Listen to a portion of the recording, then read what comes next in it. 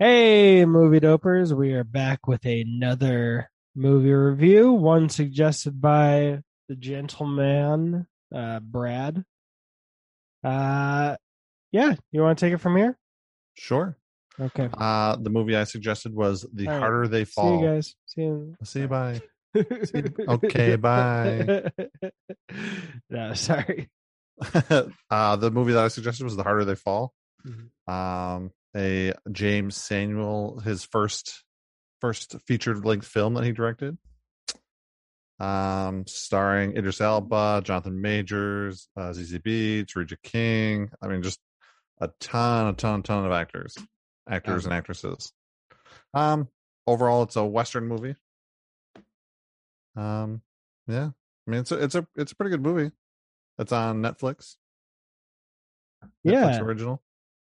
it when it started, it gave me a little bit of Tarantino vibes, and I was like, "Oh shit, this is." Yeah, it definitely did. Definitely does give you some of the Tarantino vibes, some of the shots and the angles, Yeah. especially the ones that make Idris Elba look bigger.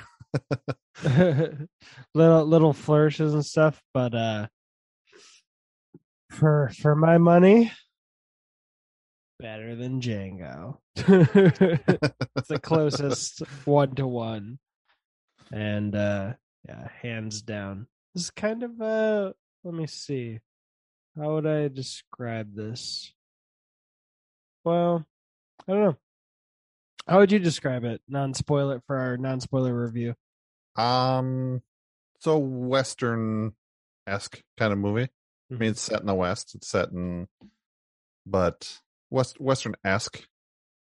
I guess the characters that they portray are real character or real people or were real people, but not in the sense that they used them for.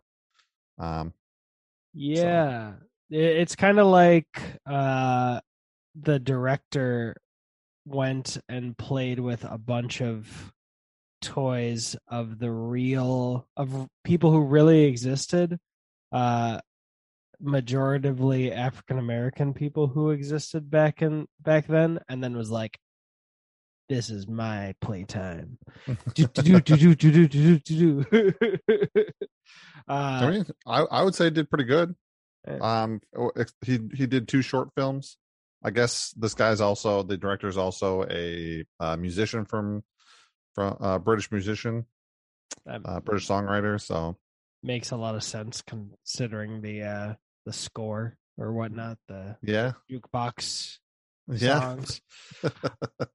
Um, yeah, this is cool. I was just gonna say something, but I forgot. Uh, uh, the movie definitely tries to be funny in parts. It definitely has kind of its quips. mhm. Um, but yeah, I mean, without getting too spoilery, it's a pretty good movie. Yeah, this was a very good Western movie. There's a lot of times where I can get really bored with Westerns if they go and just take way too much time with it. I will say, since we mentioned Quentin Tarantino, we're not getting any 20-minute conversations about. Well, she did give the horse a foot rub, so, and she oiled the saddle, and a whole discussion of whether she should, nothing like that. But yeah, this was not what I expected. The only thing I knew about it was that I'd seen Idris Elba in the posters or whatever while on Netflix, and then saw a an Idris Elba poster and a Lakeith Stanfield poster. Okay. Nothing else. So I thought Idris, especially since he has another Netflix movie called Concrete Cowboy, which I haven't seen yet. I thought he was going to be the lead. And oh, actually, the movie. You know what really made me feel like it was Quentin Tarantino esque? The first 5 minutes felt like the first 20 minutes of Inglorious Bastards, Oh, except okay. with like nearly almost no dialogue, like that tension and that oh shit. And that was And not you trying to poop, right? I was confused. oh, I multitask. Okay, good. Yeah, I can do two things at once. um, but yeah, like wow, what a stunning film. There were like 5 minutes in the middle of it where it was like, I feel like it's dragging, and then that never happened again. Um, I'd Yeah. I'd recommend the hell out of this. This Yeah. and the 310 to Yuma remake by James Mangold, and no, Hell or High Water are my three favorite westerns. Okay. Hell and High Water I have not seen. I need to see that. I also want to see they just redid or made a 4K version of The Last Train to Gun Hill starring oh man, somebody's father. I forgot who it was. But yeah, actually I saw this movie or I saw a trailer for this movie when I went to see No Time to Die. So Hey, Netflix made it all the way out to the movie theater despite them not being in the movie theater. yeah, I'm gonna have to make a video someday of Netflix needs to start making like members only clubs with like screening rooms, and anyone with a Netflix subscription could come in and buy merch and all this stuff. But yeah, So anything else you want to say about the no spoiler section? And it sounds sure. like The last Train to Gun Hill stars Kirk Douglas in 1959 or something like that. oh, the original. Yeah. Gotcha. Never heard of it before. Yeah. They just did a new 4K release of it, so I wanted to see it. I wanted to pick it up. And it's in a steel book. I was just gonna ask the most important question. Yeah, anything else? It's funny because since you recommended it, I expected you to come in like, oh my fucking god. But it seems, tell me if I'm reading this wrong, it seems like you didn't enjoy it as much as I did. Oh no, I definitely enjoyed it. I don't know if I enjoyed it more or less than you, and we'll figure that out here in a couple of minutes. But no, I definitely enjoy this movie. I definitely would recommend this movie. I've already recommended this movie to you, to my parents, my stepdad, who's more of like a John Wick kind of guy, John Wick sci-fi kind of guy. So I mean, he definitely liked this movie. So I've already kind of pushed it a little bit, pushed it farther than I probably would have thought. Yeah. But I mean, the trailer looked good, and I said something to my wife when we were watching No Time to Die, saying, "Yeah, I want to see that movie." And then I saw it was on Netflix or Netflix original, and I was like, oh, "Okay, yeah, I'll sit down and give it a watch." And it was just kind of one of those like, "Yeah, we'll sit down and watch it," because I wanted to see it, but wasn't like, "Oh, I'm seeking this out to go find it." It was more like we were running across Netflix and found it, and we watched it. And I was like, "Oh wow, this is really good." Yeah. While we're in the notes spoiler section that we're soon to leave, yeah, please everybody search this shit out, because if you don't, we won't get the sequel that he wants to make. He definitely left it for a sequel. Yeah. Without spoiling it, there's definitely a room for a sequel. Yeah. Which is funny because it was literally just the exact last shot that I was like, if there wasn't that last shot, I would not have expected any possibility of a sequel because it felt pretty complete. I mean, it's definitely a complete movie that I'm not going to say it's ambiguous ending or anything like that, like Blade Runner 2049 or anything like that. It's a wrapped up, full, complete period movie. yeah, But there's a room at the end for a next one. yeah. And he wants to make it. He's explicitly said like, essentially, I'm all for yes. But I feel like this has gone way too under the radar. If Six Underground, which was at the time the record holder for like first week or first month views on Netflix, doesn't like can't get a sequel, you know, which Netflix knowing is kind of stingy Netflix, with some of that stuff though. I was gonna say knowing Netflix is probably like they were like, yeah, it broke records in its first week, and then no one ever watched it again. So it's not like they want repeat viewings and stuff, I'm sure, more than just big quote unquote open like box office numbers. You know, I know that's not a perfect analogy. And then you've got like something like Red Notice. I mean, have you seen that? I I've haven't seen it. not. I saw a trailer for it after I finished The Harder They Fall, and I mean, it still looks funny. I kind of want to see it, but then I'm like, I'm not. Maybe it can wait, and also I don't know. I'm Yeah. sure if we had coordinated it to release our review like the Monday after it came out, I'm sure I would have been like, yeah, it's fine. Everyone's seen it, so Yeah, it's not but worth it's reviewing. but it's fine. So it would seem really weird to be like, okay, we're supposed to be talking about underappreciated films, and this isn't even a mushroom. although Why? some of those jokes in the trailer, I mean, some The of those jokes in the one trailer hit I never. when he tells The Rock to lift with his neck, not his back. Oh, I never saw the trailer. Oh I yeah, I only saw the that one tweet of the Vin Diesel joke. Hey Maddie, can you do me a favor and come here? Sorry, I saw the angle of my door mirror is at angle, so I don't want to keeping at Maddie every time she. Can you just flatten the door against the wall, please? Thank you. Love you. She's playing Among Us on my iPad phone. the iPad phone. Yes. And for everyone listening, I made an iPad mini into a full-fledged phone. Suck it. Wait, no, I missed one thing that I thought of but did not say. To the person who paid $86,000 on eBay to get an iPhone with USB-C port, I did it for not 86,000. And then to quote Psych, hello Ryan, I know you're listening. Suck it. Nope. The first delivery was the accurate Psych reference. Anyway, let's get to our ratings. What's your rating, sir? I'm going edible.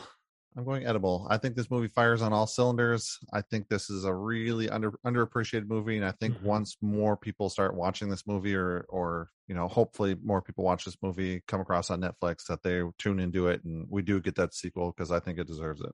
Yeah, I'm gonna go a little bit different. I'm gonna go mushroomy edible because it was woo woo good on you. Like the direction was amazing. There were moments that surprised me that we'll get into in the spoiler section. If anyone wants to see my silly reactions, that'll be linked down below. I'll be uploading it I'm kind of in the interested next few weeks. because that first couple of minutes, I forgot how those first couple of minutes went, and I was like, "Ooh, I kind of actually want to see a reaction to this," because you're kind of going into this pretty blind, Yeah, and all of a sudden, 100%. wham, bam, thank you, ma'am, and I would love to see a reaction to that. Oh, I love it because I put the first 10 minutes of my reactions on my old Superview channel, and I love how much was packed in the first time. I always feel bad when it's like a Blade Runner 2049 where like 10 minutes pass and like maybe the credits have finished. Yeah, or like Bond movie when you get like the cold opening, which is typically pretty good, and then you get like 5 minutes of a song, and you're just like, well, that was a 3-minute opening.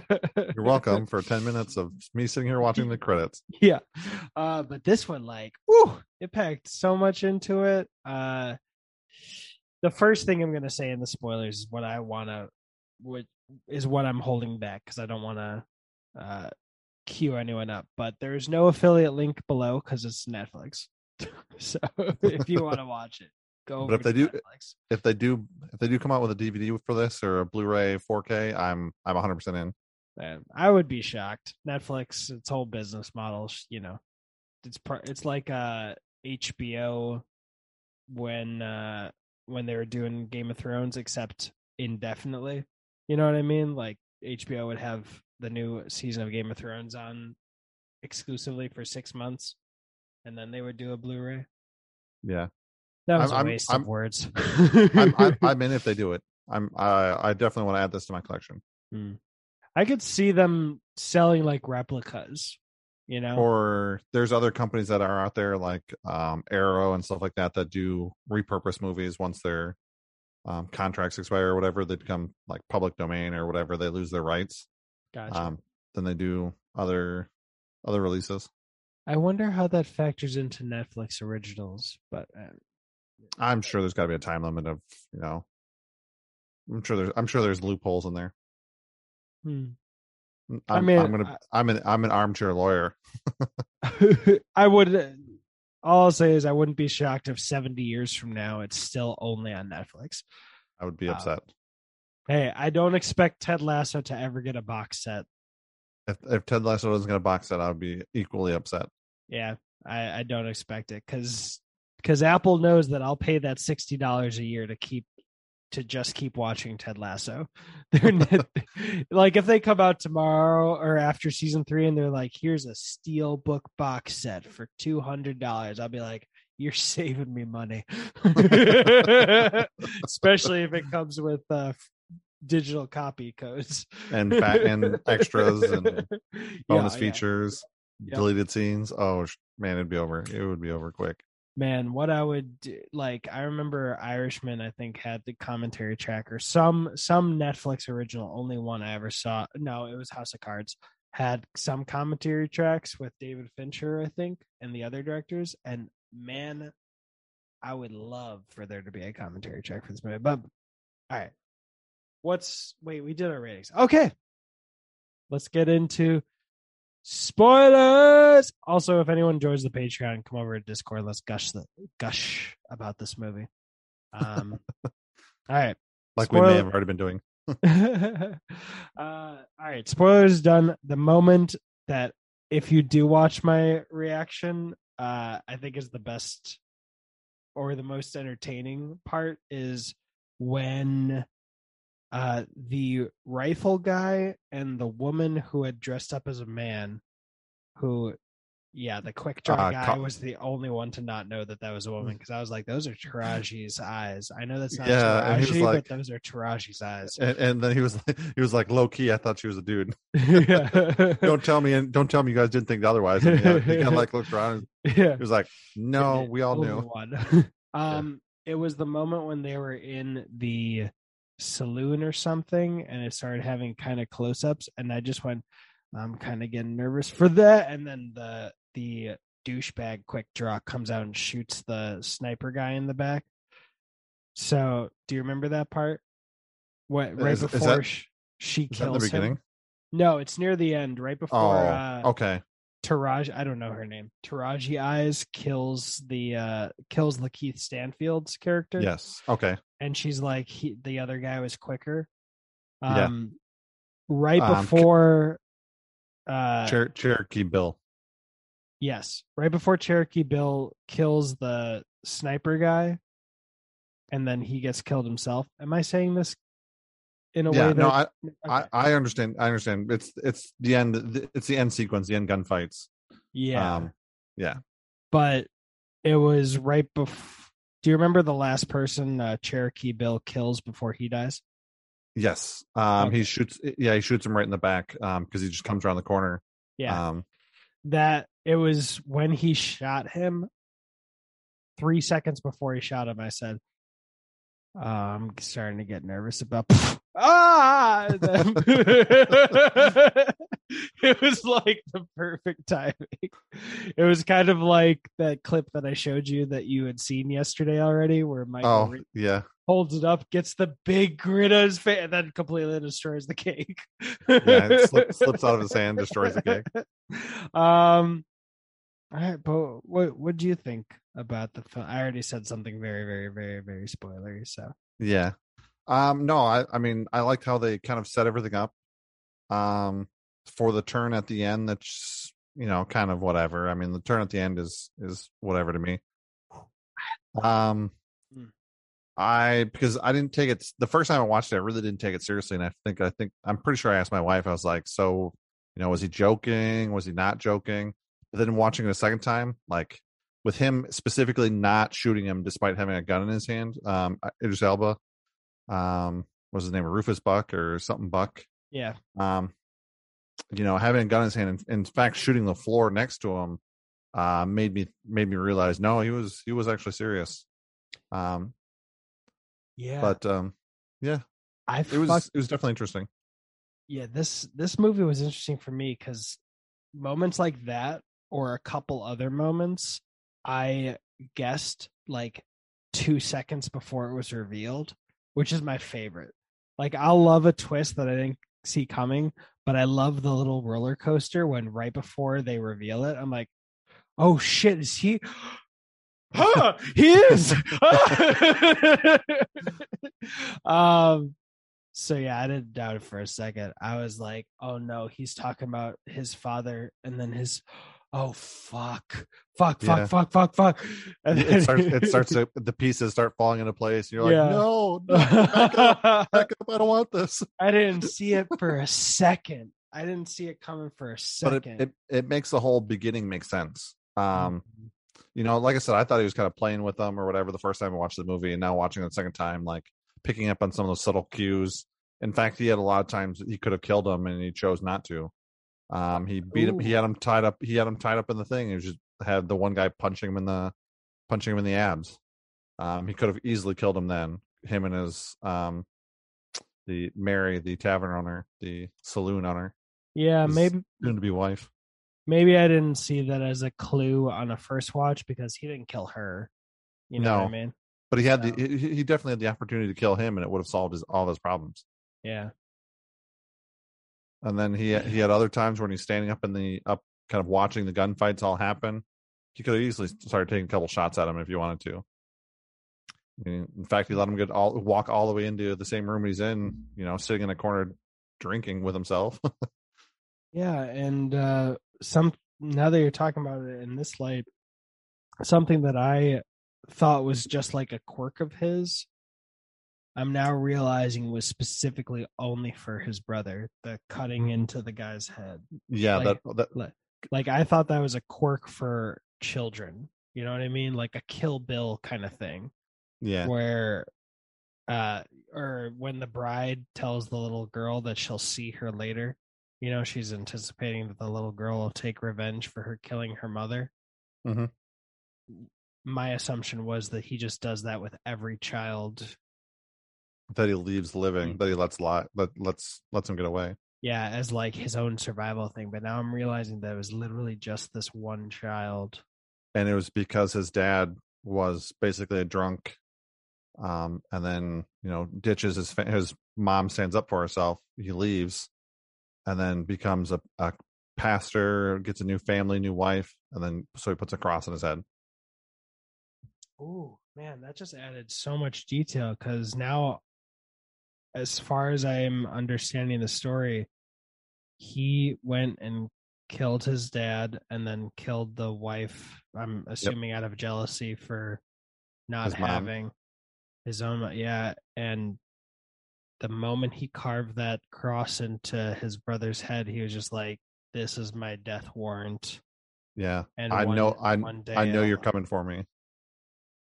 And he even says that, he says, I put that cross on your head so I knew you when you came back. yeah, and I still just thought it was a quirk that he did with children. Nope. Because his dad was a drunk, beat his mom. His mom finally stood up for herself. He leaves, becomes a man of faith, has his own church, has another kid with a wife.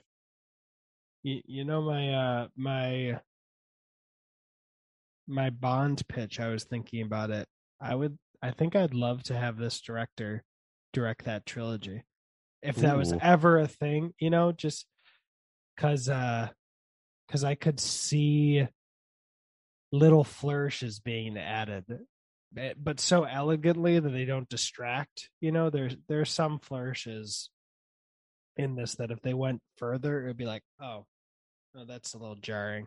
you know. Um, and also while watching this film, I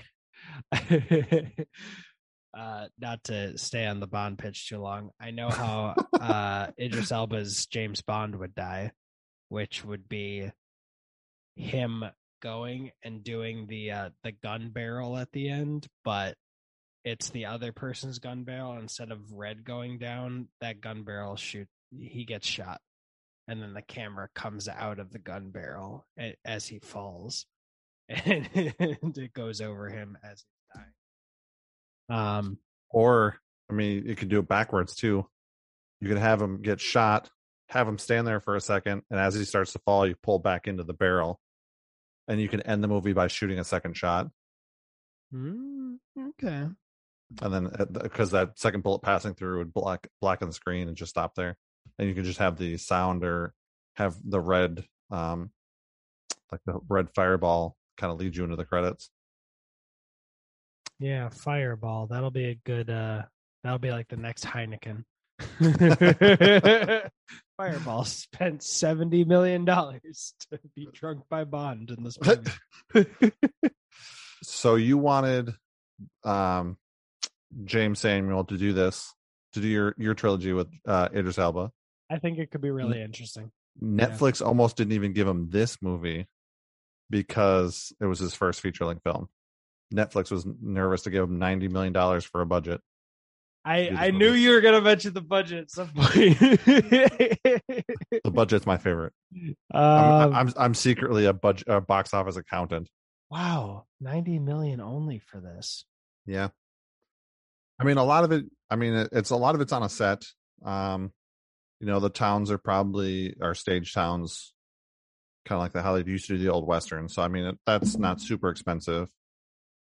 Okay. I mean, they probably did it on a set so that way they can have perfectly clear nights every night. Old spaghetti westerns. Yeah, it's just interesting. The talent on board is. Yeah, no, the talent seeps through this movie. Dude, if Red Notice or Red Note or whatever it is isn't like at least a solid joint, I'm gonna be so pissed. No, it'll probably need to be an edible. Otherwise, I'm gonna be so fucking pissed at that near $300 million budget when this one is so goddamn excellent on a third of the budget with more stars that I'm excited about. Like, and probably just as many quips. No offense to, I know I shit on Dwayne Johnson a lot, but he is a charming actor. I just think he's fuck off when you want to be Bond. Like, come on. Your tunnel vision, your reality distortion field is that extreme that you can't even realize that you shouldn't be Bond. Didn't he also put together a presidential campaign? I was just gonna say, somehow him wanting to be president is less ridiculous than him wanting to be Bond. Barely.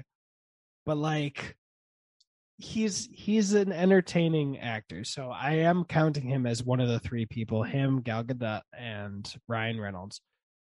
And this one just has more people, and I understand they don't have the same paycheck. No one on this movie made 20 million. I hope Idris made 10 million, or at least 5 million. I hope so. I wouldn't be mad if you said we're going to pay all of them, 4 or 5 million, but everybody's making the same paycheck. Yeah, I wouldn't be mad at that. But I would be. Gal, Ryan, and Dwayne made 20 million each for their Netflix movie. There's no way this whole cast made 60 million. No. And then the rest was made for 30 million. But yeah, if it's like a jointy skunky Red Notice, I'm gonna be like, fuck you, Netflix. Like, why? Yeah. If they greenlight The Harder They Fall 2, then I'll be like, fine. I don't care. Whatever. Fine. But now give them 180 million and see what they can do. Or not even 90 million, or at least push it harder, Yeah. Push it harder. Give it I don't know. I wouldn't, if I were Netflix, I would have pushed both movies equally, because I would be like, well, obviously we paid $300 million. We should really push this hard. But on the other side, it's like, yeah, and then let's push this $90 million one a lot more, or as much, because they're not going to demand $30 million a piece for the sequel. They're not going to demand that the sequel costs $400 million to make. Now, in all fairness, Red Notice did go to theaters, was released in theaters, so they are box office numbers. So I mean, to be fair, so I mean they are, there's a better chance of a higher return. I want to know who forced it to be in theaters. The Rock, absolutely, 100%. The Rock.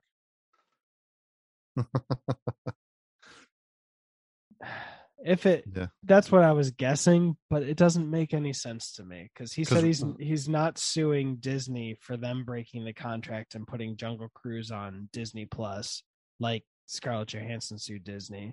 He yeah, also wants to run for president. If it is true that he's the one that forced it into theaters, everyone be like, I'm not voting for you. You forced a Netflix movie to be in theaters, thus endangering people's lives for something that's not even normal. that you're giving away for $8.99 for streaming. Yeah. It's like the Nolan thing with Tenet still annoys me, but I can understand that line of thinking, or I don't know. Or The Irishman, Martin Scorsese's so old school that of course he would have wanted The Irishman in theaters because he would have wanted it in theaters. That makes I, sense. I don't want it in theaters because it's like 4 hours. But like a week after Dwayne Johnson's like, we're only using fake guns on sets. And it makes sense. I love that he said that. I'm not shitting at him. A week after that, he's like, but also some people should risk COVID. It would just be weird. Anyway, way too much attention we're giving to a movie we haven't even seen yet. Yeah, That's it's on my list. I'm, I I'm will eventually see it. and we'll have to see it for this podcast because I will say if I like Red Notice or whatever it's called more than this movie, I'll give you $20. And I'll be honest. $20. No. Listen to the podcast. You will get $20. I'm giving it to Brad. And if you come on the Patreon and Brad wants to, you guys can rock, paper, scissors for it. We'll do a giveaway for your $20. And honestly, if I like it more than this movie, the beginning of the podcast would be like, holy fucking shit. How did it do this? Okay, this is amazing. And that'll be worth the $20. I mean, it doesn't have to be that hard because you gave this movie a mushroom? Yeah, but a mushroom is like the highest thing I'd rate something normally. Oh, like ayahuasca is like a rare breed. Yeah, maybe I might have I gotta look at the list again. I might be backwards. Mushroom is an A. Edible is a B, essentially.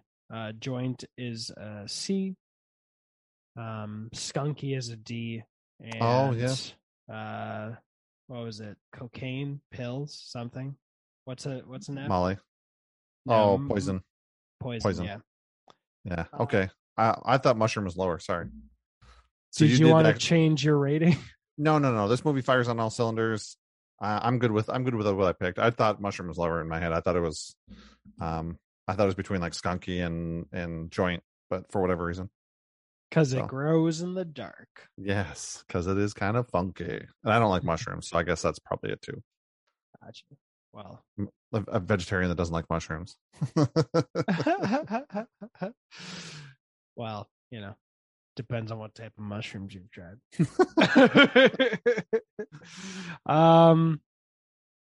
Yeah. I mean, this movie's got a lot of quips. I thought that was kind of unique for a Western like this. I mean, you've got the beginning, if you turn this body, you get $5,000. You can keep it for your church. And he's like, well, why don't you turn him in? And he's like, because I'm worth 10. Like right away in the beginning with Nat Love. See, I see where you're coming from, but consider probably because we've been talking about a Ryan Reynolds-esque movie. It doesn't feel like a Ryan Reynolds movie is what strikes me as a quippy movie, like a Deadpool. And I didn't feel any of that in here. When I say quip, I mean like, a lot of quick one-liners. I mean, Deadpool's probably like the ultimate quippy movie. Mm-hmm. But more like, I think of it more like James Bond. I know we bring this up a lot. I mean, James Bond franchise a lot, but James Bond has a lot of like one-liner quips, like in the moment kind of thing. He doesn't do it to be funny. It's just more of a like it's almost ironic. He almost like James Bond finds it ironic. Like something will happen and you're like, oh, well, that's using your head. Like, or so I mean, it's got a lot of funny things like that. I mean, Deadpool, I think his quips are made to be jokes. yeah. But a lot of James Bond quips are made to be like almost ironic. I did love that 10K line because it tells us why he's not bringing him in. Of course, it gives a more human side to him because he's like use it for the church, and also gave a huge hint into his character before we saw him do anything dastardly. Yeah, because he doesn't rob banks. Yeah, which in that time was like the crime to do. Dude, that white town. Oh, you know, just fun fact: they use 70 different shades of white to give that town contrast and color depth, and they 70 different cans of or different shades of white. That makes so much sense. And I think it's funny because it was like I forgot what the town name was. And it was like the White Town. Yeah, it had it the town is literally white. Yeah, and everything in the town. Even before it had that parentheses of the White Town, there was like some toothpaste sign or billboard or something like that, and right on the far side. You couldn't see the whole thing, but it even had white in as part of the ad read or whatever it was. Oh, dude, what? Let's talk about ZZ Beetz. Yes, she did. She was fantastic in this movie, and the song that she sang too at the beginning of the movie. I mean, the score of this movie is fantastic. I don't want to take anything away from that, but the song that she sang really kind of hit everything going right at that moment of the movie. The counting of the song, because they do that in a couple different songs, but the counting and kind of describing certain things. I mean, it really hit the characters at that moment. Yeah. So it really she fired on all cylinders for me. I mean, she was rocking this movie. I think I would say better than Deadpool 2. Oh yeah. There was I think my favorite scene in the movie is her and him in her room, like basically cueing us, not the sex, but like the moment I was laughing because the moment after it. Oh yeah. No, the moment when they're kind of cleverly telling us their exposition, you know what I mean? Mm-hmm. And it sounded so weird when I said it in my reaction. I'm sure it'll sound weird too, but you could see their history in, this isn't the weird part, in her eyes and her lips.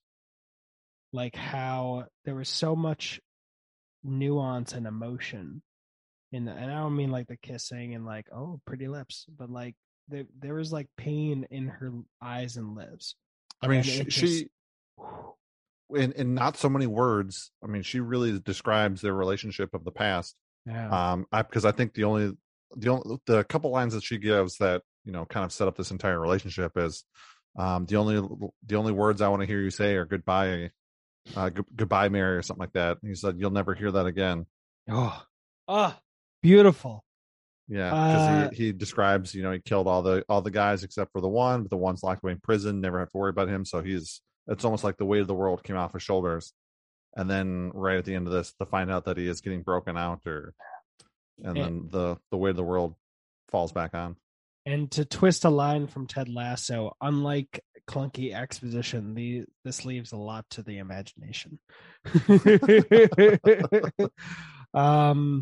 The only other shot that I like, my favorite shot in the whole movie, in fact, was after she knocked out Treacherous Tracy or something. And Treacherous Trudy. Yeah, and she just screams and it's like, ah, like Zazie Beetz' character, Mary's screams. That shot, I need to screenshot that and make that like a background on my computer or something, because that was fucking powerful. But you just reminded me because you said him getting out. Dude, the train sequence. Yeah. Well, and another good quip.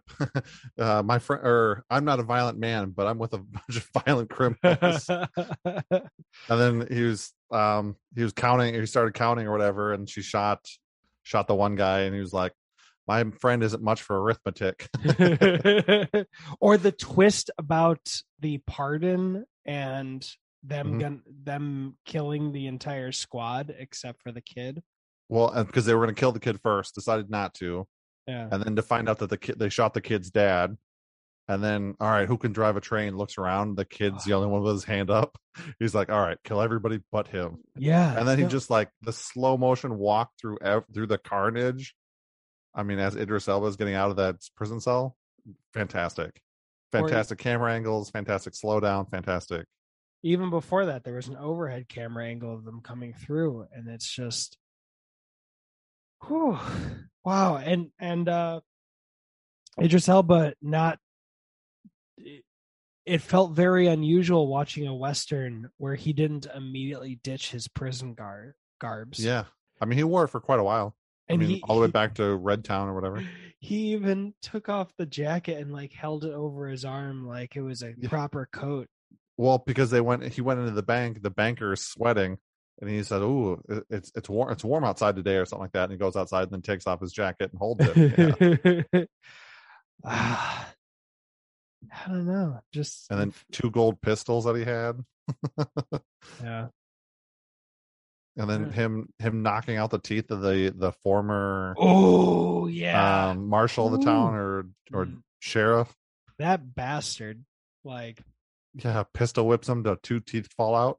mm, And dude. then I thought after that, the first time watching that, I thought after that, he's gone. He's doing the 100-mile dash right now. He's out of there. And then to come back at the end and help everybody out, it was pretty cool. Like I said, I wasn't expecting to see him back throughout the rest of the movie after he knocked two teeth out of his head. Yeah. And I don't feel like he's redeemed. Like he was gonna sell out that whole town just Yeah, to get his purse or get a yeah, bag and then go, yeah. so fuck him. Yeah, But I did appreciate that before he died, he wasn't playing some superiority game. He wasn't like either yeah, doing his own version of a we're not too different, you and I, or I may have done cut some corners, but I was an honorable. No, none of that yeah. bullshit. He was a piece of shit. He was a He piece knew of it. shit back when he ran with him. He was a different kind of piece of shit when he was solo. Um, but man, I don't know. It just feels like talking about this movie is very we're scattered, but we love it. Or at least Yeah. for me, I feel very scattered. Like it doesn't feel like Well, there is it helps when we jump straight to the end, like 10 minutes before the sorry. ending, then go back to the forward, then jump back to the end to describe the beginning. I'm really Yeah. reviewing this like Memento is structured. Yes. Where it's forwards and backwards and they come back together. But, Oh, that's a good movie. A really good movie. Christopher Nolan. This But is just a good time. yeah, I mean, it was fun the whole way through. What was the 5 minutes that you said there, kind of in the middle, that you were getting a little worried that it was going to start dragging on? I think it may have been before Mary goes in to scope out the town. Oh, when they're kind of like describing their initial plan of how they're gonna, and they were kind of outside of town at their own like makeshift camp in front of a wagon and stuff. I think so. There's a bit of time either before she goes in or after she gets caught and they're supposed to go to the town, but I don't think it's after. It was before. There was just a little moment where I was like, I don't know. It may have been after he knocked the guy's teeth out because I was feeling a lack of action on the heroes' side, quote unquote, the heroes' side. Is anybody really a hero in this movie?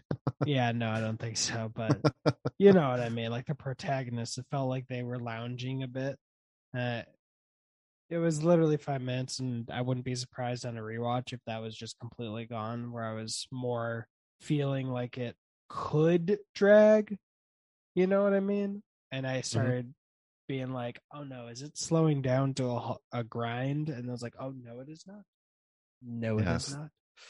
Uh, Yeah. I mean, I didn't really feel that, but I mean, I thought this movie was fantastic from start to finish. I really didn't have anything wrong with it. um, Um, and it's a Western. Like, you're not going to yeah. have times where you chill out. I was literally just in the No Time to Die review. I know we didn't record it like last week or anything, but I literally was like, I would like some more loungy parts. You know, it would be weird to complain. Why are they just sitting around a campfire talking? It's a fucking Western. Shining the saddle and Yeah. making moonshine. Early on when they were all joining him, I was getting so scared for who was going to be dead because, like, shit, this is not a movie where they all get out of here alive. And I mean, I knew at a gunfight like that, there was no way they were getting out all alive. I knew there were going to be some big deaths. Watching it through the first time, there's no way. you know, Especially with how prominent Idris Elba's character was. you know what surprised me though? I was like 51-49 knowing that the kid was going to die, whoever wanted to keep going up against Cherokee. I was barely tilting, but it really did feel up in the air for me until he started counting.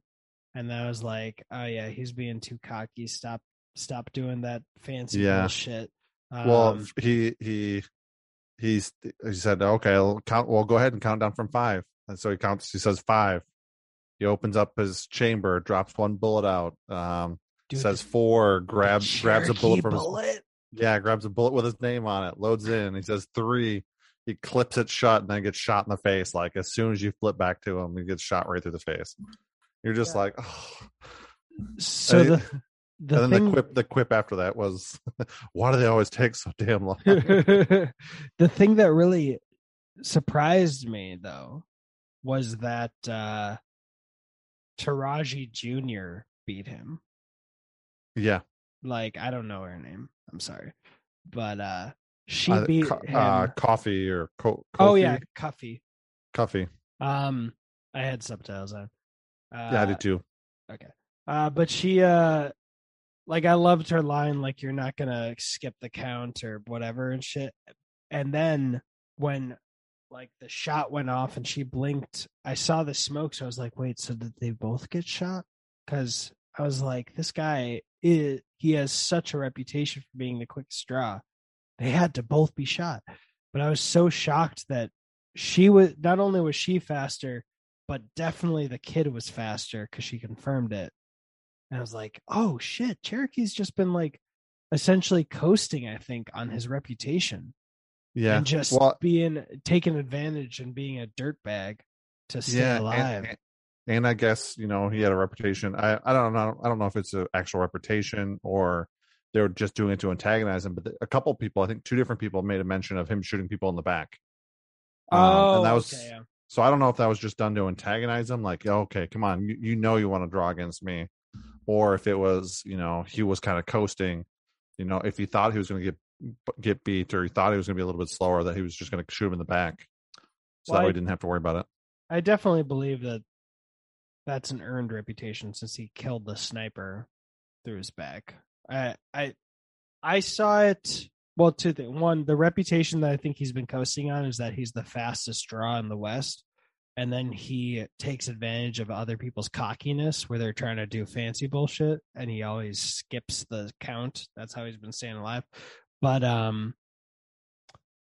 I saw his shooting people in the back reputation as people finding it either hypocritical or disrespectful for someone with such a reputation for being a talented, what would you call it? Like when people do it, a dueler, I guess. Yeah, a duel. Being the quickest draw for someone with that reputation to then go and shoot somebody in the back and not always do a duel with everybody. Am I explaining that well? Yeah. It kind of you have to earn something like that. People just don't say, you know, you shoot people in the back because everybody knows you're the fastest draw in the West. But then to earn the reputation of shooting people in the back, you had to have at least done it and not just thought about it. let me put it this way. It would be like how I would imagine. Um, can you still hear me? Okay. Uh, imagine tomorrow, like it comes out that Banksy painted a house and it was just a normal paint job. Like completely normal. I think people would be like, why the fuck did you do that, Banksy? Like, what's special? There's literally nothing special. Why are you wasting your time? Why did you tell everybody that you painted this house? It just looks like a fucking house. It Why? could have been anyone down the street. Why? Why did you do that? You're Banksy. So how I saw it was like movies are dope. how I saw this is like, why the fuck would you shoot him in the back? You're the quickest draw in the. No, you should be dueling everybody. You're so why are you wasting our time by shooting them in the back? I mean, I can understand the one kid because I mean his count was super slow, so I can understand that. Like, I saw that as him just using it as an excuse. Like he'll shoot someone in the back in private when there's no one else who he thinks will be alive to tell the tale. But if he's in public and he's like, I am going to fucking die if I play fair. Yeah. What's my oh yep, he's coming slowly again. I mean, in all fairness, that was probably like 7 or 8 seconds that he stood there waiting for this kid to like obnoxiously load a bullet with his name on it. Yeah, but if you're truly the quickest draw in the West, you can relax for 20 seconds and win, and then be like, "Hey, do me a favor and don't do that slow counting bullshit." You know? Yeah. I don't know. Yeah. So we talk. Okay, go ahead. Sorry. I was just gonna say it's weird because this was such a engaging, amazing movie, and I keep feeling like I'm out of stuff to say. Oh, I was going to jump towards the end. Kind of, we teased it a little bit in the spoiler-free section. They left it open. Obviously, he kills Idris Elba, which comes out to be his brother. He says, "Yo, you'll exceed even me because you're able to kill your brother, and I can't do it." And he ended up shooting him, kind of tucking him in. He falls to the floor. He kind of tucks him in, straightens out his vest, makes him look pretty. But then they go to a scene with Nat Love, the main character's name on a grave, and kind of gives you that that second guessing, like, wait, what? Yeah. But he retires that name and takes, he doesn't. I don't think he actually says what his name is going to be, if he's going to take the Buck name or not. But so you see that. You see a name with his name, Pickett's name, and was it the sheriff's name? No, it was somebody else. No, on their gravesite, because the sheriff says if I say they're dead, they're dead. Yeah, that was about Nat Love though. I think it was probably the kid. Okay.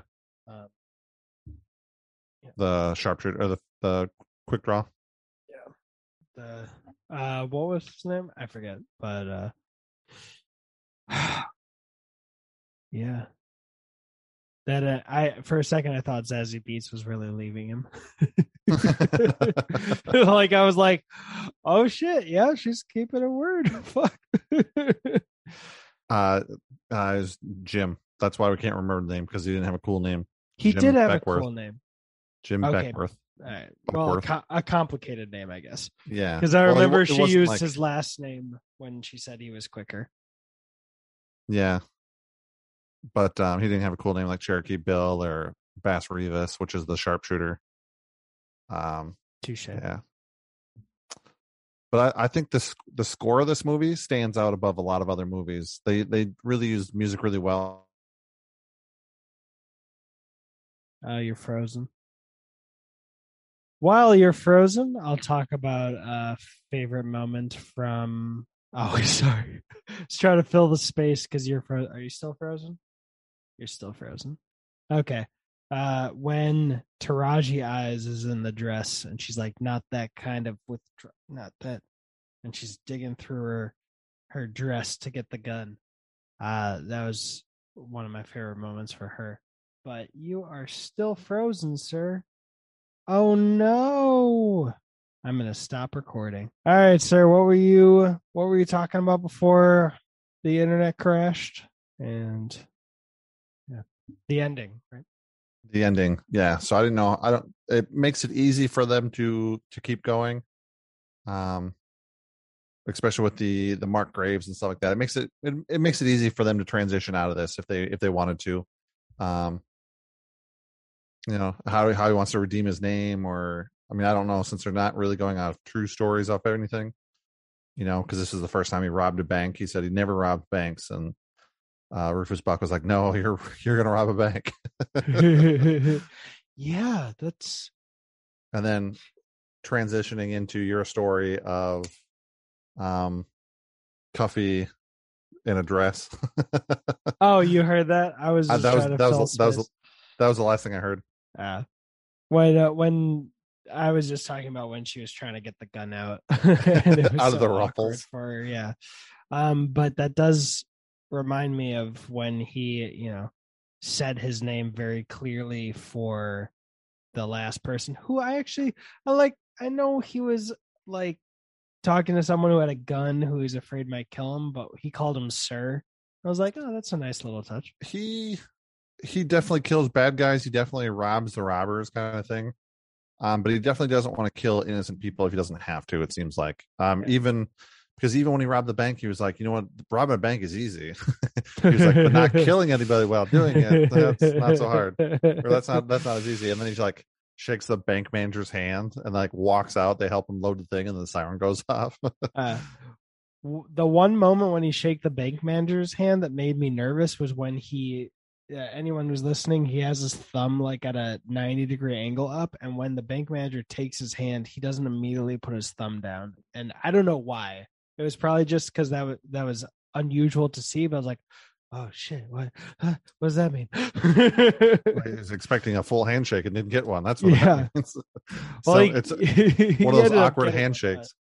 He ended up getting one, but he just paused the lowering of the thumb by like a second or two, and I was like, probably didn't mean anything. Yeah. But have you seen any of those Disney Plus Marvel shows? Some of them. I don't know which ones you're referring to. Which ones have you seen? I've seen What If. I've seen WandaVision. I've seen what's the other one? Falcon and Winter Soldier. Okay. I've not seen the Hawkeye one yet, though. And there's also Loki. Oh, I've seen Loki. Yes. Oh, okay. I don't know if there's any more or not, but I've seen those ones. No, I'm just saying that because in one of those shows, which I won't spoil because it's really cool to see him. Jonathan Majors is that his name? Nat Love. Yep. He shows up and it's sparkling. And I watched a few episodes of Lovecraft Country, but for some reason I just couldn't get into it. He plays a much more straight-laced kind of person in that. Maybe that's it. Maybe he's like Idris Elba, where I'm just like, I just want to see those gray, morally gray roles where he can just be kind of weird. Like in the role that he shows up in those Disney Plus Marvel shows, it's very quirky. It's not like the bread and butter of Idris Elba, which is to say a bastard. You know what I mean? Like Luther, the Suicide Squad, this movie, Idris Elba shines when he's a bastard. When you try and put him in more traditional roles, it's kind of like, there's something. It's like Roy Kent in Ted Lasso. Oh, but your speed is never what made you a good player. It's your anger. I haven't seen you used to kick the ball like you found it fucking your wife. You to run like you were mad at the grass. I haven't seen that on the pitch at all this season. Just scared of what'll happen if you keep it all to yourself. That's kind of Idris Elba with me. When you ever try to make him like the Chris Pine, Star Trek role. It's always like, there's Yeah, something missing. and it's his attitude. You're kind of missing Yeah. your pizzazz. Yeah, Chris Pine can do that and be a really fucked up weird character, and do both. But Idris Elba, it always feels like you just I don't know, you're just being too cookie cutter right now, bro. You gotta let loose. And I wonder if the same is true for Jonathan Majors. He definitely shines. It definitely shines in this movie. Ooh, yeah. I mean, if I was gonna make a resume with him, this movie would be up there on the top. Oh yeah, yeah. This would be the first thing I would say to A watch, highlight reel. because like I said, I don't want to spoil which show because it would take away something if you knew which show he was going to show up in. Take away some of the mystery, and all the shows have mysteries. Falcon Winter Soldier, who's the power broker? Loki, who's pulling the strings? WandaVision, who's pulling the strings? What if? What the fuck is going to happen? He's not in What If. I'll say it. It's animated, Yeah, he can still, his voice can show up, but I mean his character. Yeah, that's not the one I'm talking about. So yeah, that's really, really thoughtful of them to keep a who is this character in each show. Yes. So one of the big things, and I know we keep bringing this back, but I promise it ties back into this. Mm-hmm. One of the big things with Bond is people don't want an older Bond; they want him kind of in that right sweet age range. Idris Elba is always one that seems to come up, or has come up a couple times. How old do you think Idris Elba is? 60s. Ooh, no, he's not that quite old. Really?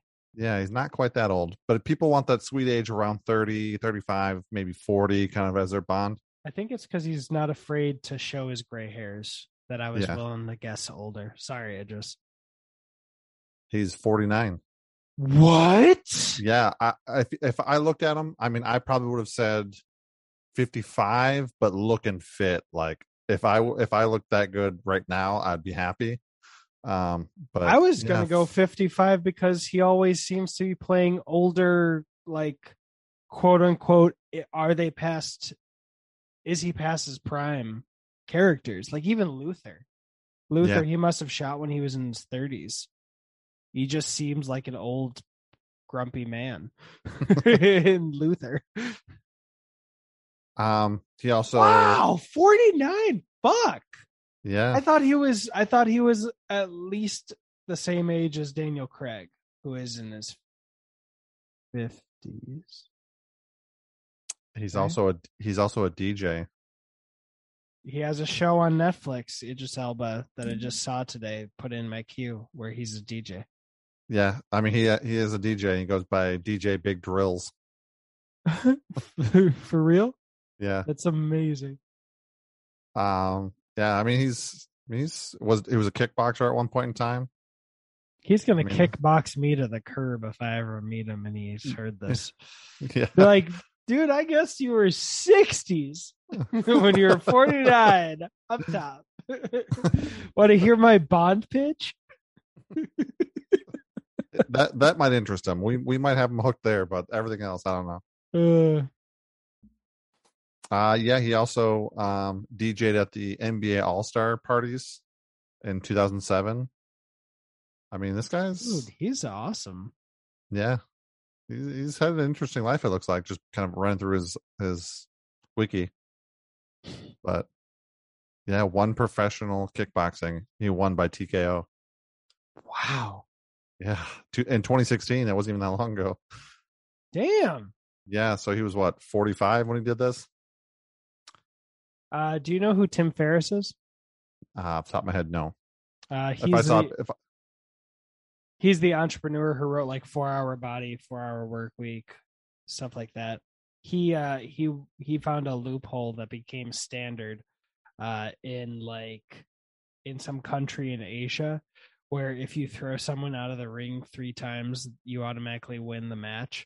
And he did the thing where that professional athletes do, where they drink a shit ton of water like 1 or 2 days before the weigh-in, and then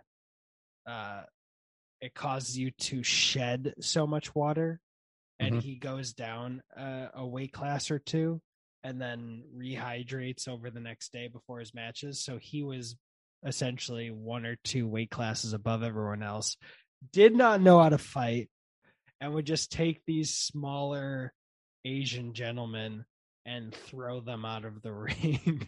And he won the whole thing. And then he was the first one to think about that loophole.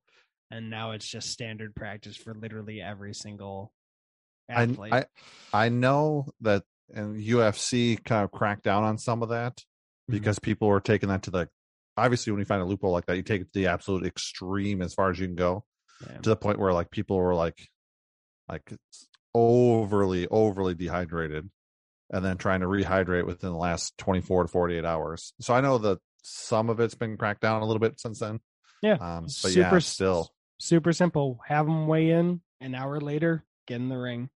Love it. Yeah. I am pro not putting your body at more risk than you already are in terms of like concussions. Yeah. Dehydrating yourself down to almost nothing. Yeah. To a raisin. And then trying to bring yourself back to a grape. Oh, that was great. Oh, you stuck the landing there. That's another Ted Lasso reference. Is this a review of The Harder They Fall or Ted Lasso? You'll never know. Or James Bond, any of them. Yeah. Or Charlie Bartlett. Yeah. Or the Kingsman, because that gets brought up every time too. We're gonna have like a counter of like ding. Yep, we've said the Kingsman. Bing, we've said Bond. All right. Two for 6. To be fair, I didn't bring up Kingsman once in this review. Which is really strange, as the one who's marked by the Kingsman brand. Okay, so since I've already given us the box office numbers, what do you think the? Oh wait, what are the box office? Oh wait, did it get? You mean the budget? Budget and box office. It didn't have a box office, obviously, but it does have a Rotten Tomatoes score. So, what do you think the reception to this movie was when it first came out? 89%. 87. That was really close. Mm-hmm. Yeah, but I think that's super high considering this is kind of an underappreciated movie. Is that audience score or critic score? Reviewer aggregate score. Yeah, I mean, I don't think the critics only review like the Squid Games, right? So how many reviews were there? On this, it said 173. Yeah, I'm not surprised considering the cast. I would expect critics to. How many audience reviews are there though? I can take a look right now. Oh, okay. I was just looking. You just pulling out the wiki. Yeah, I pulled off the wiki. Gotcha. Like if there's 1,000 reviews, then I'd be surprised. But the harder they fall. Yes. Oh, reviews, audience score, 93. Oh yeah. But 50 plus ratings. Yeah, that's what I would expect. Whoa, what the heck? I clicked on the audience scores and there's a half star rating that says terrible writing, made no sense. I have seen better Western. I just wish they would have a better script. Actor are good, but just can't make it bad. Scripts look good. I'm trying to be generous with their typing and just assuming that English isn't their first language. But then the one below it that go fuck yourself has said predictable. Way too predictable. Come on. I don't think it's that predictable. I think you kind of have an idea of where it's going to go or where the rabbit hole is going to lead. Yeah. I think the brother twist at the end was a nice touch. Is it a little bit of a trope? Sure. But I mean, it fits in really nice. and it didn't feel like it was, shoehorned in. yeah, or like just overly foreshadowed, Yeah, it or felt smooth. under foreshadowed, where they just all of a sudden you're my brother. I mean, the tie-in that they didn't make sense to me the first time, but watching a second time made sense, and I was like, oh man, that makes perfect sense. uh About the whole brother twist, but it ties back into the opening scenes of the movie. So, oh, I see the look on your face, and I want to ask what you just read. I haven't read the whole thing yet. It's a half star. It's a short paragraph, but this film is smoking hot garbage. Awful script, awful story, awful set design, awful set pieces, awful camera work, awful use of shock value, and a stunning waste of talent. Worst of all, it was boring. The only thing Western, quote unquote, about this oddly plastic looking Western was the spit in the opening scene. The fact that he spit on the floor, which I thought was a nice touch. The Harder They Fall is so freaking bad it doesn't even rise to the level of a parody. Did this guy watch? What movie was he watching? Was he watching? There was a 1956 version of The Harder They Fall. I mean, I don't think it's the same. I think it just happened to be the same name. Really awful camera work. Yeah, what a fucking weirdo. Considering we compared this to what's his name? I mean, that's crazy. Quentin Tarantino. Quentin Tarantino. Yeah, considering we compared it to that, like in the non-spoiler review, and you're going to say awful camera work. No, this is amazing. This person has the attention span of a squirrel. Literally, the thing that popped in my head when I was talking about them pushing the visual flares too much was X-Men Origins Wolverine, when they make his dog tags. And the next, if you ever watch that movie again, it's so fucking jarring. They're like, if you don't remember, Logan is lying in the pool about to be put under and have the vibranium put into his veins, and they're like, what do you want your name to be? And he says the Wolverine. And then you get this fully CG full screen thing of a big stamper just going whoosh, and then you see the giant fucking dog tag and it says Wolverine, and then they go right back to the shots that they were just using, and then they he has the dog tags on hanging on him now, and they're like, all right, put him under. And it's so first off, it's visually jarring, where it's like, what the fuck is this? What the fuck is why are you spending any CG budget money on making these dog tags when the claws look so fucking horrible? Two, did they just sit there and be like, all right, we're about to start the procedure, but hey Jerry, yeah, go over to the dog tag press. Yeah, put Wolverine on it. Okay, we'll wait. Anyone want some coffee? You need anything? You hungry? No? Okay. We'll just wait here. Who wants to play Among Us? Yeah? Just a little bit. It takes like 10 minutes for it to cool down. It just we just gotta wait. Okay. Oh, hey, Jerry's actually early. Okay. Can you give it to her? All right. Yeah. I mean, we just made it for you, so you might as well wear it, right? Yeah. Put a loose chain with fucking dog tags into a surgical machine that's going to inject. Yeah, it's fine. If it's floating around in the water, it won't. Nah, yeah. It could get caught. Yeah, don't worry about it. It's so fucking stupid and weird. Sorry, I went in on that even more than I thought I would. I thought so. Speaking of the visualizations and stuff like that, I thought this was really nice. Western film style, not overly bright colors, not overly grainy, not kind of like floats that little bit of line of kind of looking a little old. But then during the fighting sequence with Trudy and Mary, they go into that. They kind of fall into where they make the clothing and stuff like that, and they've got all the colors kind of like a rainbow of sheets and stuff like that. Thought that was pretty cool. Dude, and Trudy's knife.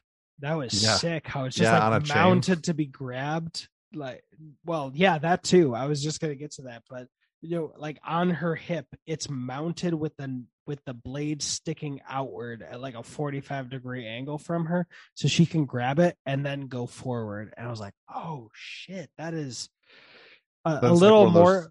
more flourish, and it would have been a Robert Rodriguez movie. And then it's like on one of those, like it's on a chain too, so she can like throw it and whip it back, kind of like the ancient Japanese weapon that I'm drawing a blank of, that has a weight on the one side. And yeah, I mean it was cool. It was well done. It was, so not everything was a gunfight through this thing. Some of it was hand to hand or pistol whipping. Um, but so a couple quick trivia facts before we start, as we kind of wind down here. The train that Idris Elba is on that he gets freed, the train company's name is C.A. Bozeman, because they filmed this movie in 2020 shortly after Chadwick Boseman passed away. So I mean, just to kind of like tie that in. This, did COVID exist when Chadwick Boseman passed? Yes, because he passed in August. Wow. Okay, so they filmed this during COVID. They had to film it. They had to have filmed it after because he passed away. No, yeah, I mean, oh yeah, during the pandemic, because I remember Red Notice said they added like $20-30 million to the budget because of COVID restriction guidelines, which doesn't seem a lot since it's almost $300 million. But now I'm thinking about how, wow, this really didn't hit me as a film that could have been filmed in COVID.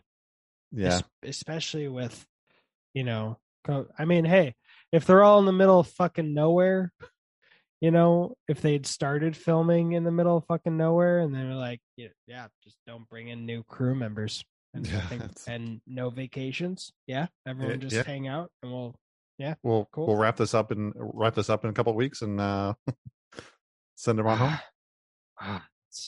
I when the train was stopping, I was like, dumbass. Yeah, like who does that? You know what you have on your train. You have an idea that you have a what was it, 10 or 11 army guys, and a prisoner that's in a box. Like, why would you stop the train? I wasn't rooting for Tracy to get like run over on screen, but like I'm just like, dumbass. Fucking yeah. you know what's on your train. Like, just keep going. I mean, she's you're either going to lose the passenger and get jumped, or we're going to lose one person who was dumb enough to stand on a train or stand on train tracks. I guess and you did everything you could to not hit her by honking for 3 miles ahead of time. I guess they did do some work to explain why he did such a stupid thing, where the first thing he says, like, really dumb way to get on the train, like, come on, or something. Well, like, and then he assumed she wanted to get on. Yeah, and then he said, "You dumb," and then if you had the captions on, it says, I forgot. It says N-I, and then she gets blasted before he finishes the word. And then, and then Cherokee Bill's like, "Well, he could have said nincompoop." Yeah, she's like, "We ain't no." Yeah, we're not nincompoops either. Yeah, I'm, especially since how you've mentioned hating how uncomfortable you get watching Django Unchained, and how you would rather have them not. Yeah. I mean, you were like, phew. I mean, it's not that I dislike the meaning of the word. I understand that it's in pop culture and it's used, but when it's used too much, I think is when it gets, like when they use it just to use it, not use it for context or for like a specific purpose. You're just using it to use it in movies and film. I think that's when it kind of goes overboard. As much as, as good as Mel Brooks is with Blazing Saddles, that held the record for a long time till Django Unchained came. They just use it to use it. It doesn't. I feel like they wrote it in there just to write it in there. I got you. So you feel your feeling of the word even if the setting is appropriate, is my feeling of Will Ferrell humor in Step Brothers. Just give me something different.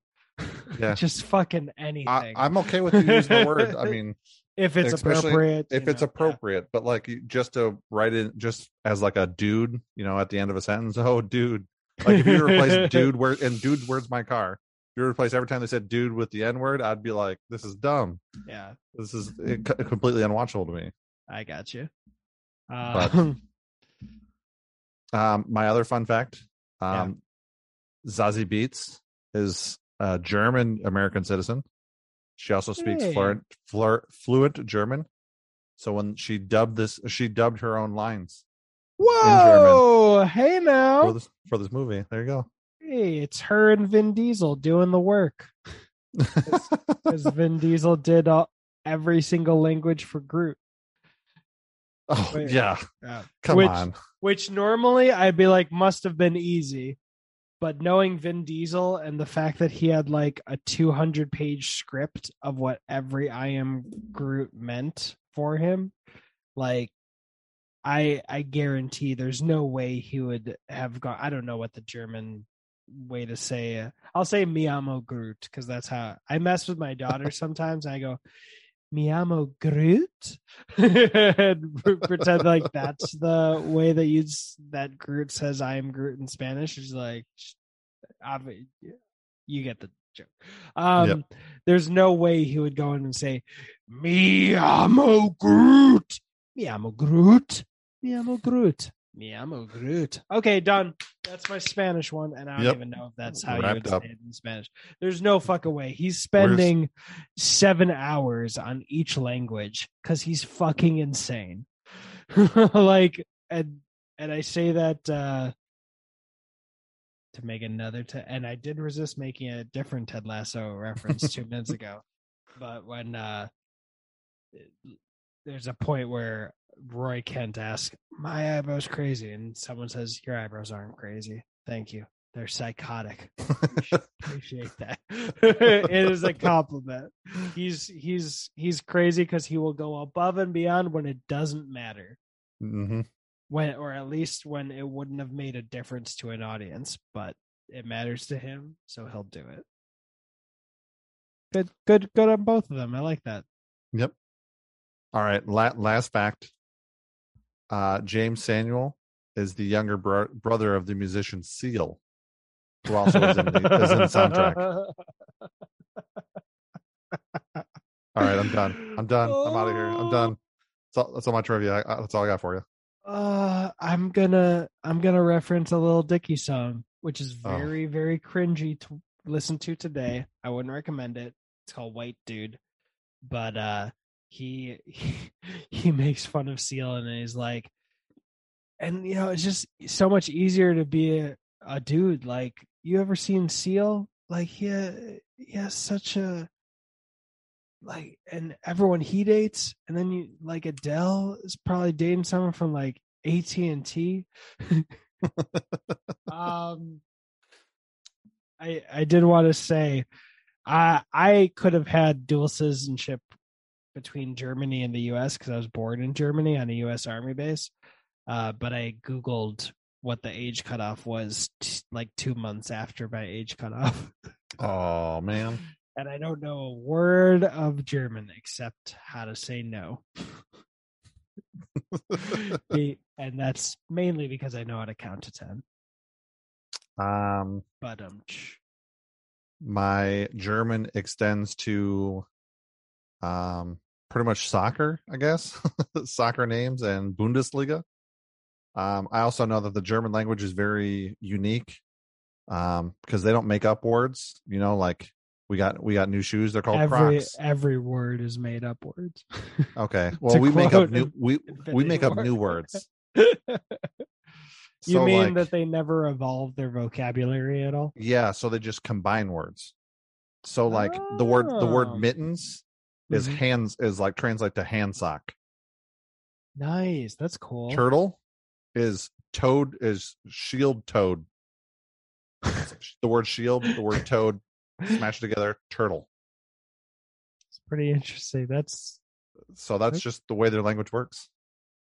Off topic for the first time ever in this whole review. Yeah, I don't think we ever gone off topic ever.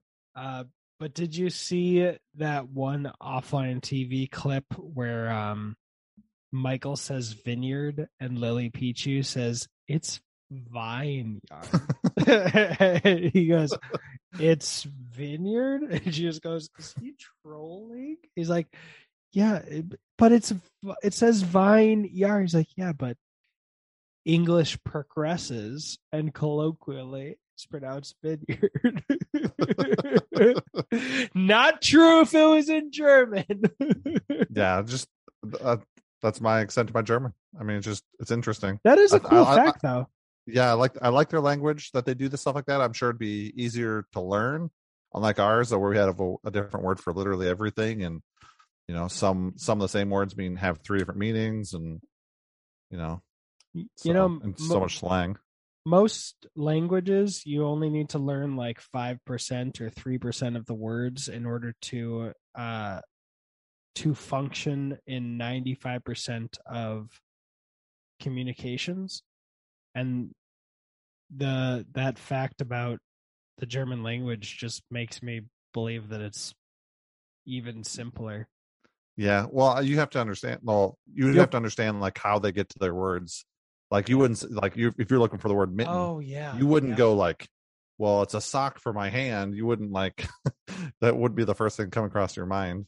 You'd think glove or something like that, but not true. Like hand sock or sock hand. I guess it would be more complicated to figure out most communications. However, you'd probably have to memorize a smaller number of words. Yeah, or if they have some kind of certain way of how they get to those words, like they always put the masculine word first or something like that. I don't know. Like it would be like learning math. Like you'd learn 1 through 10 pretty easily, but then how to use all the combinations of using 1 through 10. It's yeah. I don't feel like my train that I was going on was interesting. Unlike the train in The Harder They Fall transition.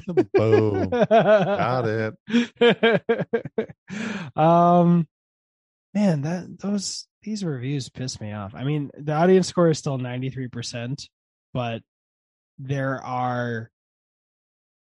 is one person who gave it 5 stars who is willing to put a review. That's so weird. Yeah, this movie is really good. If you haven't seen it, it is a little brutal. It is a little bloody. I mean, I definitely don't recommend this to little kids. But I mean, it's definitely a good movie. I mean, it's definitely a solid movie. Yeah, but if you have Netflix, I wouldn't hesitate to check it out. And it's not fun bloody. Like Kingsman, I would say, is kind of just R-rated Guardians of the Galaxy, where it's like, well, no, outside of the church sequence, because that's fucked. Like, it's still fun because the song is fun, but like it ends with a guy being impaled and then sliding down the sharpened rod that impaled him. Outside of that, the rest of the action sequences are bloody, but kind of fun, where it's just like, la di da di da di da di da, pew pew pew pew pew. What's a better example? Maybe Deadpool. There's a lot of language, so I'm saying in terms of the action. The action in this is sometimes just fucking brutal. It's like, oh fuck. For instance, that fist fight that like 2 punches in, Idris takes his gun and pistol whips the guy. Ooh. And knocks out 2 teeth. Yeah, it gets your blood pumping, but you're not because you're comfortable or like having a fun time, like, woo, yeah, knock out the teeth, buddy. Yeah, so I agree. Not for kids. There's some R-rated ones where depending on your preference, like it can just be fun. I'm open to that, but this one is just like, I'm not showing it to my daughter. Yeah, no, definitely not. or if I did, there'd be a couple times of like, I'm covered. No, I'm Well, not even risking it. especially the intro, like right away at the beginning, like you're 3-4 minutes into it, and you finally, right before you get the title sequence, that whole and like thing would have to be cut. Yeah, and it's like paused, and there's blood coming up both sides of them.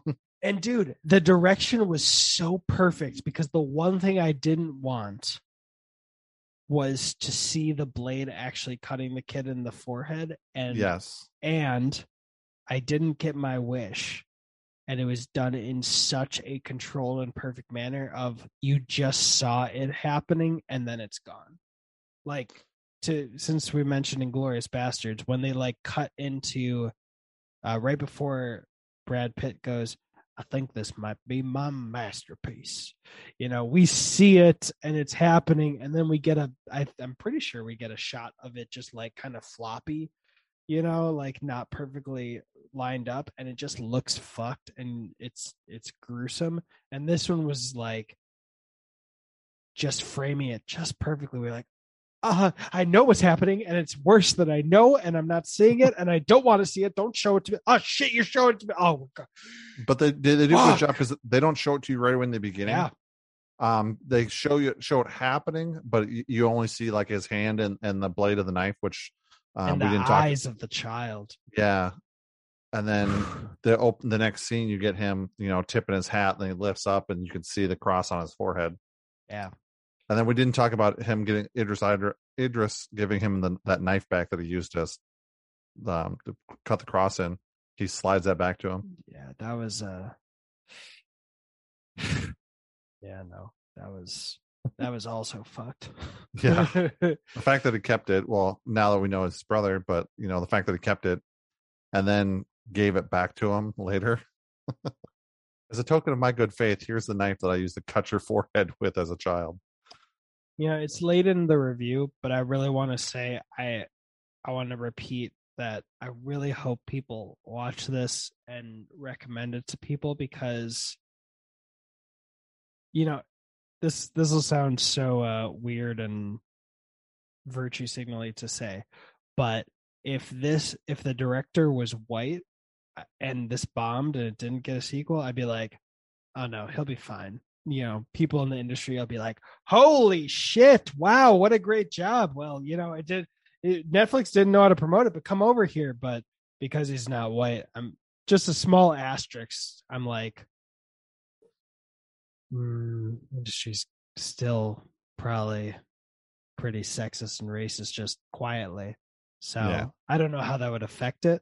I hope he has a even if this is a quote unquote failure in terms of like engagement, this is such a great, stunning film.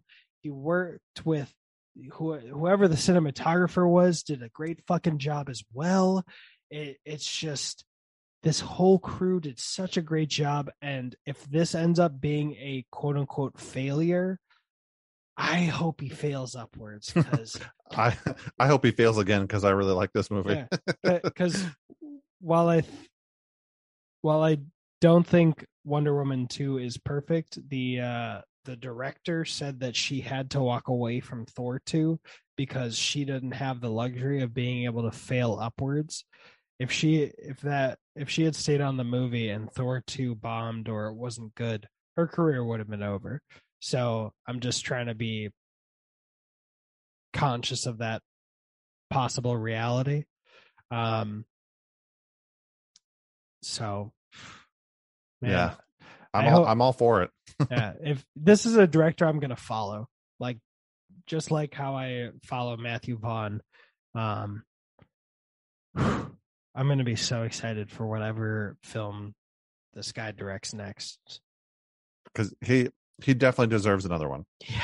Oh man, first feature film, only two short public films, shorts. Yeah, and one of them was about Jay-Z. I don't remember what the first one was, but the second one was about Jay-Z. I'm sure there are 1,000 short films that he hasn't released, as part of his learning process. But oh man, what a good show. Good showing. Not TV. Don't worry, it's not a TV show. It's 2 hours and like 12 minutes. Yeah. It'll be a breeze to watch. Yeah. All right. Let me really quickly say the two excerpts from the Rotten critic scores that I can see. I'm ready. Jake Wilson from Australia said Bad start. Westerns will always fed. Nope, I'm not even. I was not trying to do a bad Australian accent, and you know I wasn't because I didn't even succeed at that. And westerns were always fantasies, but the harder they fall is so abstract a fantasy it barely feels like a western, more a series of poses involving cowboy outfits, six shooters, and desert landscapes. I disagree. The harder they fall, and then Ty Burr from Ty Burr's Watch List says the harder. So basically, his channel is just his YouTube or his Amazon watch list. Sorry. I'm just throwing shots because he put his Rotten. The harder they fall wobbles between witty homage and ugly Tarantinoid overkill, resulting in a movie that looks like it was more fun to make than it is to watch. That's the thing. It reminded me of little flourishes of Tarantino, but it didn't feel like overkill because it didn't even feel like they went on the level of extreme that Tarantino would have in the first place. So how can it be overkill? Yeah. we didn't even think it hit there. So how we noticed the resemblance of it, but not enough to like, yeah, did Quentin Tarantino film this, or was he like an assistant director? Or no, it wasn't that high up on the thing, but we noticed, esque. Yeah. We noticed Tarantino-esque. Interestingly, the tomato, the fresh rating under it said the harder they fall is a mess, but it's a fun mess. I also disagree with that. Yeah, I do too. There's a lot of characters, but I don't feel like it's messy. I feel like it always is under control and it knows exactly what it wants to be doing, exactly what it wants to be doing it. Yeah. And none of the characters like really break out of their character. I mean, they don't go deep into everybody's background or anything like that. I mean, it's only a 2-hour movie, but they all stay within their characters. So you kind of know what to expect through each character and how they're going to act. Yeah. So it's nothing. And even if they are like one note ish, like the kid whose whole obsession is like his, being him wanting to, like quick draw Cherokee Bill, was it? Yeah. Yep. To bring up Wonder Woman again, there's one of the people that Wonder Woman is in Wonder Woman's crew is like a sniper with PTSD. I know which one you're talking about. And he never does anything about that. He never has a moment later where like a sniper shot would help win the day and he gets to overcome his PTSD. So that felt like a one-note character because it was like, oh, a sniper with a PTSD. What does he do in the film? Makes the one shot to get over his PTSD. He doesn't even do that. That's what I'm saying. He doesn't even do that. He's just there, and he's a sniper who has PTSD, and that's it. Like my point being is the kid could have been a disappointing one-note character, but he's not. He's given a little bit extra texture to make him feel like a real person, and just enough to get over that hump of how am I trying to say this? He could have been some cliche character who we forget in 5 minutes. Yeah. Instead, we were actually sad that he died. Yeah. And in the manner that which he died. Yeah, I think the manner in which he died really adds to that. Like, that was a disrespectful move, and now we feel bad for him even more. Also, just getting shot in the cheek was such a small but nice touch. Yeah. And then to turn him over later. Because I think we get a semi close up of him too. I think they flip him over onto his back. Yeah. Yeah. Anyway, anything else you wanted to say about this? No, definitely go see it. Cool. What's our What's our new outro that Ryan has suggested we worked with? Let us see. All right. Uh, well, all right. Yeah, even though this movie was or you know, ugh, well, I'm really butchering. I'm really not making it cleaner than what we got with me stumbling into this. But even though this movie was a mushroomy edible, Or yeah, or a strong edible. and then you say this movie was dope. But still, this movie was dope. This is the first time doing it, and this was just like 2 hours ago. Because all movies are dope. Oh, Wait, I- we didn't well, I say don't our names. Shit. I'm Brian. If you want to suggest more underrated movies, go over to Instagram. The movies are dope. And your and name I'm is Brad, and it is at BradF912. You can suggest movies to me. You can tell me how wrong I am on The Harder They Fall, but I don't think nothing's going to happen. Yeah, no. No one would have listened. No one who's gonna say this was some piece of shit movie that the set all that's is gonna listen to however long we've talked about this spoilers. So you can tell him how wrong he is about Tag. please, please, somebody else love that movie. And we've already done the outro. Goodbye.